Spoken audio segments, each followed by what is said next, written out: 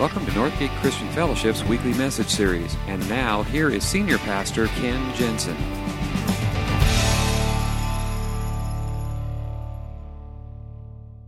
So we are continuing with the story. We've started the beginning of this year, and we're in chapter 5. If you are reading through the book that we provided, the storybook, if you haven't picked that up yet, please make sure you do at the help desk before you leave. We want everybody to be in on this.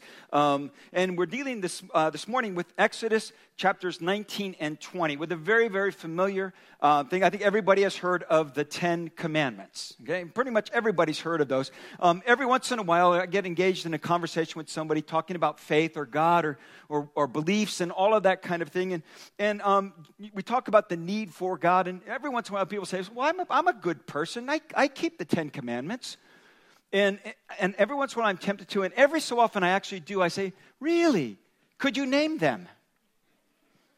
And I kind of get this like deer in the headlights look, and it's like I've asked them to name all 7 of the dwarfs or something like that. It's like, yeah, I know them, but I can't think of them, you know. And generally they'll come up with maybe 4 or 5. Well, I know there's do not murder. Okay, I can remember that when there's something about do not commit adultery and do not steal that's about as far as it goes.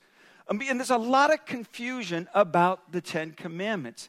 Where do they fit, particularly even among those who consider themselves Christ followers, believers in God? Where do they fit? I know that Jesus brought grace and all of that, but where do the commandments fit now?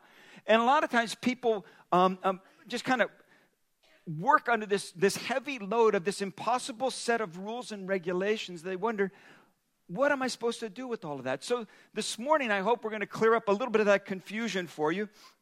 And we're going to pick up in Exodus chapter 19. If you're using the book, the story that we provided, it's on page 59. It's in Exodus 19. We're going to begin reading in verse 13. And let me kind of bring you up to speed, because last week we talked about how God delivered the nation of Israel from their slavery in Egypt, that he brought about this freedom, and those same principles of freedom apply to freedom in our own lives. And so now he's brought the nation of Israel out of their slavery in Egypt and brought them to Mount Sinai. And it says that God descended in a cloud on the top of a mountain, and Moses went up to meet with God. And we pick up the story, Exodus 19, verse 3. Then Moses went up to God, and the Lord called him from the mountain and said, "This is what you are to say to the descendants of Jacob, and what you are to tell the people of Israel. You yourselves have seen what I did to Egypt, and how I carried you on eagle's wings and brought you to myself. Now, if you obey me fully and keep my covenant, then out of all nations you will be my treasured possession. Although the whole earth is mine, you will be for me a kingdom of priests and a holy nation. These are the words you're to speak to the Israelites." So Moses went back and summoned the elders of the people, and set before them all the words that the Lord had commanded him to speak.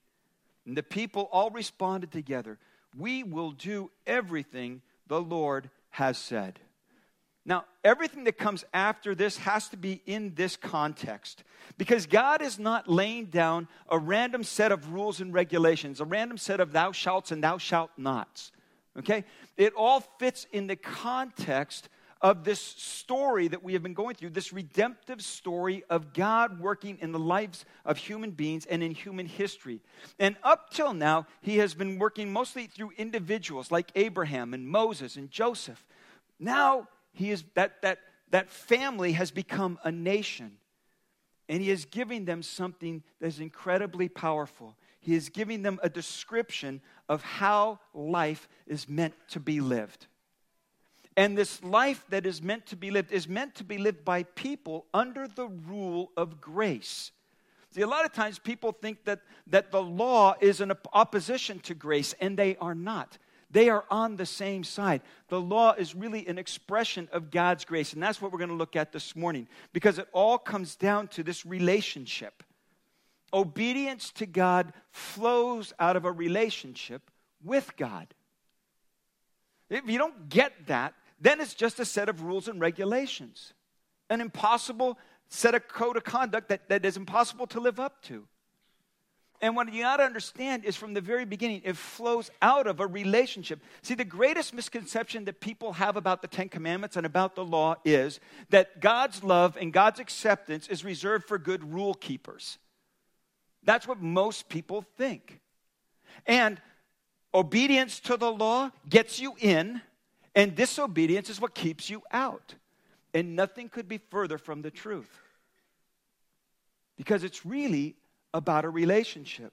See, the law was given to people that God had already established a relationship with. He had done it thousands of years ahead of time with Abraham and made this promise to him that out of you I will make a great nation, and through your nation, your family, all nations of the world will be blessed. He established a relationship thousands of years ago. He sustained it all the way through his descendants. He sustained it all the way through their deliverance. Remember what he said before a single command is given. He says these words, "You yourselves have seen what I did to Egypt, and how I carried you on eagle's wings and brought you to myself." See, God is giving them a set of rules that flow out of the relationship he's already established. The relationship comes ahead of the rules. The rules are an expression of the relationship. Almost 38 years ago, I walked down an aisle, and in front of all of my friends, my family members, in front of the pastor of our church, I made a solemn vow to my wife. For better, for worse, for richer, for poorer, in sickness and in health, forsaking all others, keeping only to you as long as we both shall live. I defined the relationship in those vows, and she did so with me. And with those vows, with that relationship, with that new relationship came a whole set of rules and regulations. Now, I wasn't signing on to rules and regulations. What I was doing was committing myself to a relationship. But in that committing of that relationship, I said, no matter what happens for the rest of our lives, no matter if I feel good or I don't feel good, whether I am sick or whether I'm healthy, whether you are sick or you are healthy, I am here with you, committed. Better or worse, good times, bad times, it doesn't matter. See, those are the rules. And part of that rule was keeping only to you, which meant this is an exclusive relationship and no other relationship takes priority here. No other relationship impinges on this relationship. Those vows brought a whole set of rules and regulations, but I didn't sign on to the rules and regulations. I signed on to a relationship. And the rules come with it. See, what it did was it redefined our relationship. Not only that, it actually redefined and started to shape me. My wife has worked for the school district for I don't know how many years now. First at the middle school, now she works at the district office. And in that relationship, in that job, she has had all kinds of people that she knows. She knows parents in the school district. She knows staff and people who work in the district. She knows more than half the police force in Benicia, which is not a bad thing, by the way. That's a good connection to have. But what happened with that is that now around town, in some circles, I am known as Betty's husband. See, I have been redefined by this relationship. And that's everybody. Oh, you're Betty's husband. Oh, you're Betty. Everybody knows Betty. Nobody knows me, okay? I am Betty's husband. Although a couple of months ago, someone from our church actually had to go in and had to set up an appointment with the superintendent. And my wife works, she's the chief administrative assistant to the superintendent of the Benicia Public School District, okay? That all fits on her little business card. And somebody had to make an appointment with the superintendent. Went into her office and saw there were some pictures from one of our vacations up on the wall. And the person turned to her and she says, "How come you have a picture of Pastor Ken in your office?" So it has redefined her as well, okay? But that's the idea. The relationship comes first. And obedience to God flows out of my relationship with God. See, for over 400 years, this people had been a nation of slaves. They had no identity. They had no code of conduct. They were completely at the mercy of their Egyptian taskmasters, and they did what they were told, and that was it. Now they are a free people. And God is giving them an identity. In fact, look what else he says. Verse 5. Now, if you obey me fully and keep my covenant, then out of all nations you will be my treasured possession. Although the whole earth is mine, you will be for me a kingdom of priests, a holy nation. See, it's all about the relationship. He says, you will be a treasured possession. In other words, you have value. Not because of what you produce as a slave, but because I have put you in a place of value. You have value as people. I will make of you a holy nation. You have distinctiveness. You are set apart from all other peoples. And a destiny. You will be a kingdom of priests. And God did this not because they were more holy than any other group of people. Not because they were good rule keepers, because none of the rules had been given yet. He did it simply as an act of His grace. And my obedience to God and your obedience to God comes first and foremost out of my relationship and your relationship with Him. That's where it flows from. And the relationship comes long before the rules. Obedience to God flows out of my relationship with God. Obedience to God, secondly, results in a greater freedom. Now, this takes a little unpacking because we tend to think we live in a free country. And when we think of freedom, what we think of is freedom from. Okay? Freedom from external restraints, freedom from restriction, freedom from having to do things because somebody said so. And when we think mostly of freedom, that's what we think of. But freedom comes actually in two flavors. There is a freedom from, but there is also a freedom to. You might think, well, wait a minute. God brought these people out of slavery from Pharaoh and from Egypt, but now He's imposing on them this set of rules and regulations. Haven't they just exchanged one set of slavery to another for another? I mean, at least under Egyptian slavery, you got a break every once in a while. But how do you get a break from God? I mean, this seems like more slavery. This is even more demanding. How can that be considered freedom? But again, before God gives any of these rules, He reminds them once again, I am the Lord, and what's the word there? I am the Lord, your God. Not I am the Lord, the God. I am the Lord God. I am the Lord, your God. This is still about relationship. Who brought you out of Egypt and out of the land of slavery. Now, we refer to them as the 10 Commandments. But in Hebrew, actually, the direct translation is not commandments, it is statements. These are the 10 statements or the 10 declarations. In other words, this isn't a set of rules and regulations. This is a description of how life is meant to be lived. How you are meant to live in a relationship with God. How you are to relate to one another under this relationship that you have with God.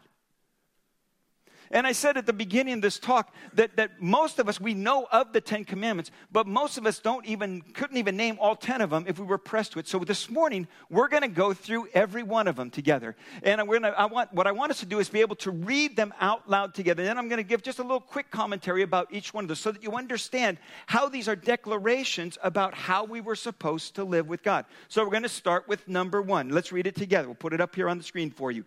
You shall have no other gods before me. In other words, there is only one person on whom you can put your full faith and trust.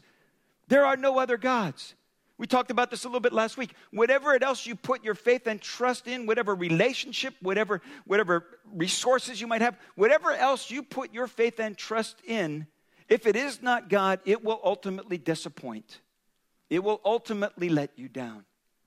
And so God is saying, don't put your trust and your faith in something that's going to disappoint you, that's ultimately going to let you down. There is only one God. Now, by the way, if there is only one God and He alone is God, what does that mean? Who is not God? Me. Yeah. You. And we need reminding of that every once in a while, that there is a God and it is not me. Okay? In fact, that might be a good thing for us to do this morning. Would you turn to the person next to you and just say to them, there is a God and it is not you. All right? Just remind each other this morning. Okay, now you don't have to go into great detail as how you know that to be true. Okay? It's just a simple fact. There is a God And it is not me. And it is not you. You will have no other gods. You shall not make for yourself an idol. Let's read it out loud together. Come on, be with me. You shall not make for yourself an idol. In other words, see, to have an idol, now we talked about this last week. The Egyptians had a whole pantheon of gods. And with them came all these idols and inscriptions on walls and stelas and all these other things. And the whole idea was, if you could have an idol of a god, then in some way he became your God and you had a little bit of control over him. And so people in making idols would have this sense that even though this is a god, if I have an idol and I do certain things, I can manipulate him to do things my way. And that's kind of the idea behind having a personal idol. Now, but wait, does anybody remember at the same time that God is giving these commandments to Moses, what's going on down in the camp in Israel? Does anybody remember? They're making an idol. Yeah, they're down there making an idol. Do you remember, as you read it this week, do you remember why they were making an idol? They came to Aaron and they said, listen, this guy Moses, he's gone up to the mountain and he's been gone a long time and we don't know when he's ever going to come back. So make for us an idol so we will have something to worship. In other words, we don't like God's timetable. We don't like the way God is running the show. We don't like the fact that he's brought us out to this desert, then he's taken this leader up on a mountain, and we don't know if he's ever coming back. We don't know. We don't like the way God is taking care of things. So we need an idol that we can manage. And that's what's going on. That's what that is all about. And by the way, Moses comes down from the mountain and he sees Aaron and he sees this calf and he sees all the people around, and he is absolutely furious. He is furious and breaks the tablets because this is what you've done with God's law. You've broken it. And he's acting out what they have actually done. He doesn't just throw them down in anger. He is acting out prophetically what it is that they have done. And then he confronts Aaron about this thing. He says, how could you do such a thing? And you remember what Aaron says? He said, I don't know. The people came to me and I said, well, just throw your gold. And we put it all in this fire and out came this calf. You're like, that's a believable story. But see, that's what idol making is all about. It's trying to manipulate God to my timetable or to my way of doing things. And he says, listen, don't think you can shape God into an image that you can control. You shall not make for yourself an idol. Number 3, let's read it together. You shall not misuse God's name. Now, this isn't just about cussing, okay? What he's saying is, don't take my name and attach it to something that I have not attached it to. Do not use me and my name to gain leverage in some way for your own agenda. Because I'm not your toy. Number 4, let's read it out loud. Remember the Sabbath by keeping it holy. In other words, trust God for your provision. Don't wear yourself out trying to make it in this world. Don't put all of your hope into success on all of your effort. Don't worship your work. Worship God. Keep life in perspective. Live in the rhythm that God has established. Number 5, honor your father and mother, even when it's hard. Hold them in esteem and honor them. Number 6, you shall not commit murder, which includes hatred and anger and bitterness and unforgiveness that you hold against another person. Jesus made that really, really clear. Number 7, read it out loud with me. You shall not commit adultery. In other words, keep yourself sexually pure. Because God knows how he created you and why he created you, and he knows what is best for your soul. Number 8, you shall not steal. Don't go through life as a taker. Be a giver. Number 9, you shall not bear false witness. In other words, be people of integrity. Let your word mean something and stand behind it. And number 10, you shall not covet. In other words, don't let your pursuit in life be driven by your desire to have what other people have. Don't let that drive your life. See, these are all descriptions of what life is meant to look like, the way that God designed it to be lived. And it's not just, it's not about freedom from, there's another type of freedom, and you might call it freedom to. And it's freedom to live life like life was designed to be lived.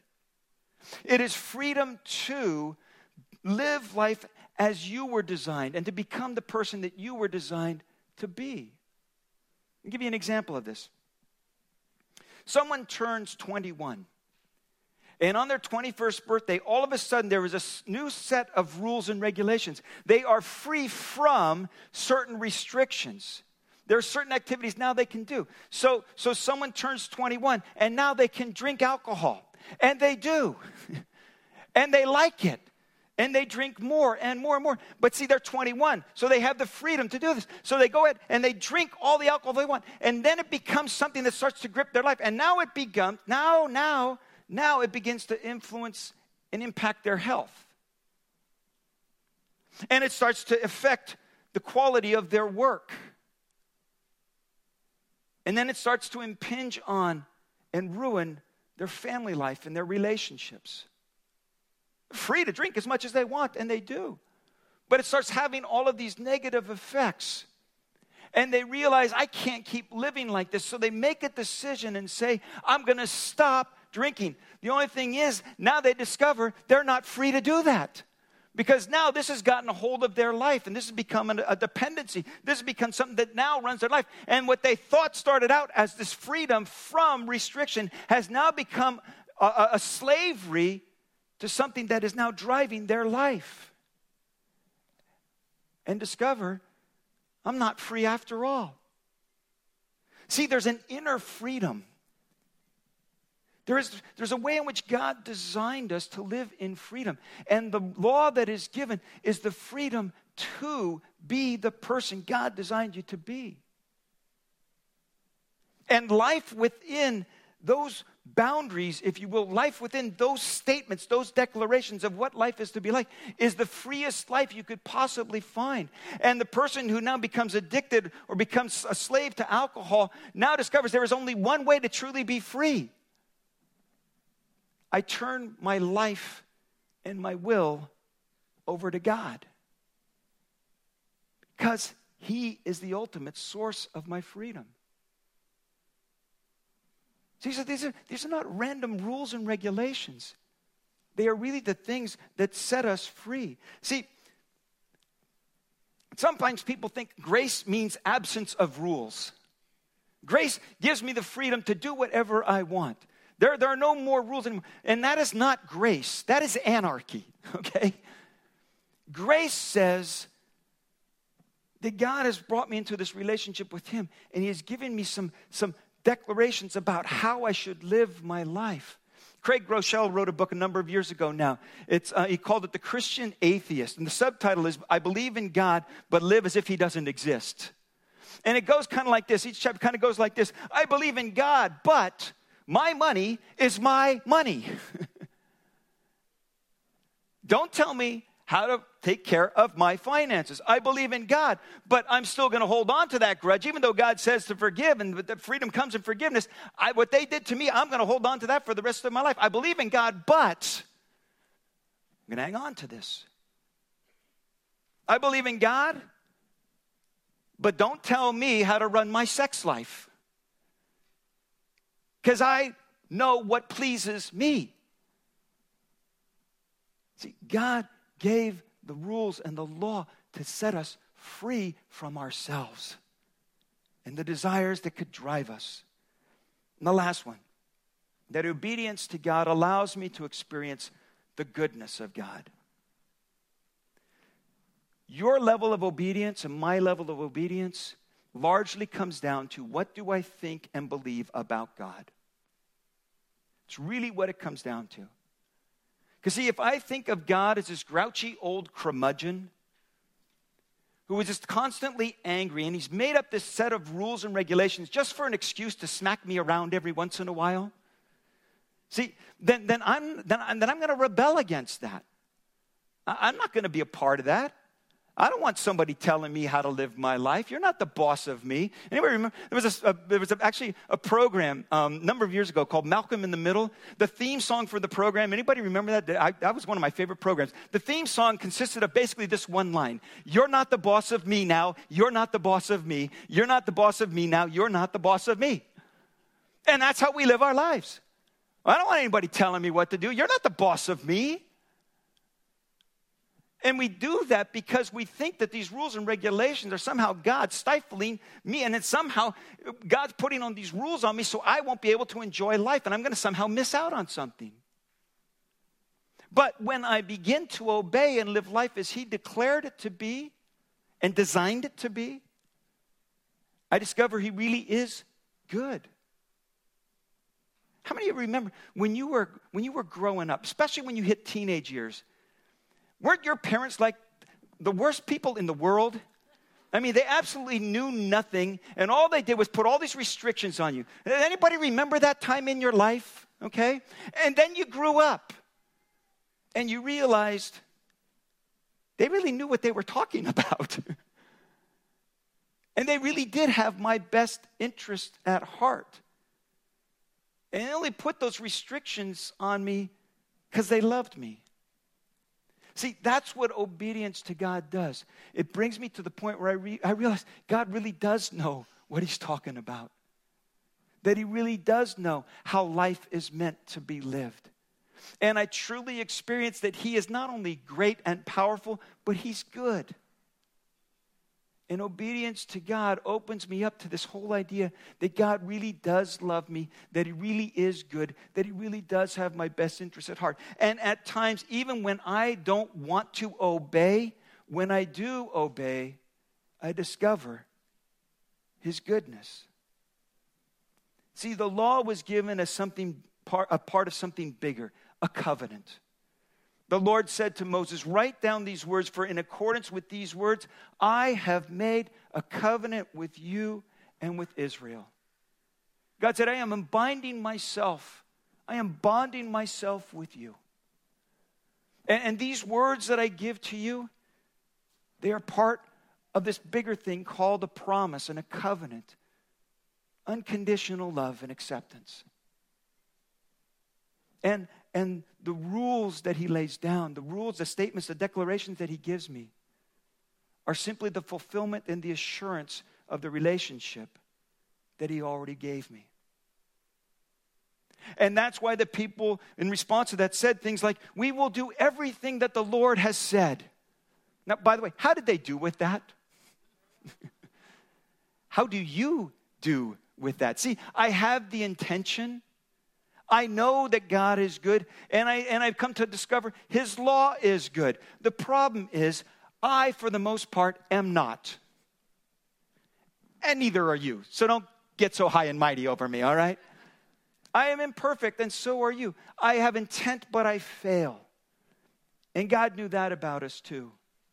And when God gave the law, it was just one part of a bigger picture, a bigger story that ultimately finds its fulfillment in Jesus Christ. Because not only did the law come to show us how good and great God is, it also comes to serve as a reminder that we are not. And we cannot live up to it. And the law in itself will not get us where we need to be in this relationship with Him. We need something more. And that's what Jesus Christ provided. Because He came and lived life on this earth totally in obedience to God the Father. Totally perfect with regard to the law.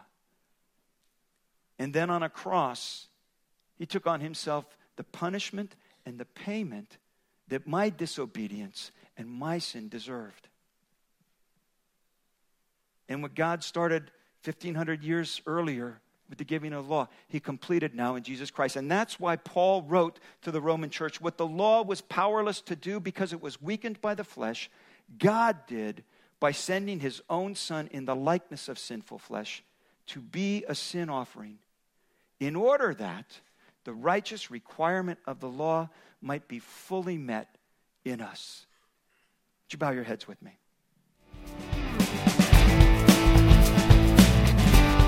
Thank you for listening to this week's message. We trust that you'll join us again soon for another uplifting message from Northgate Christian Fellowship, located in Benicia, California.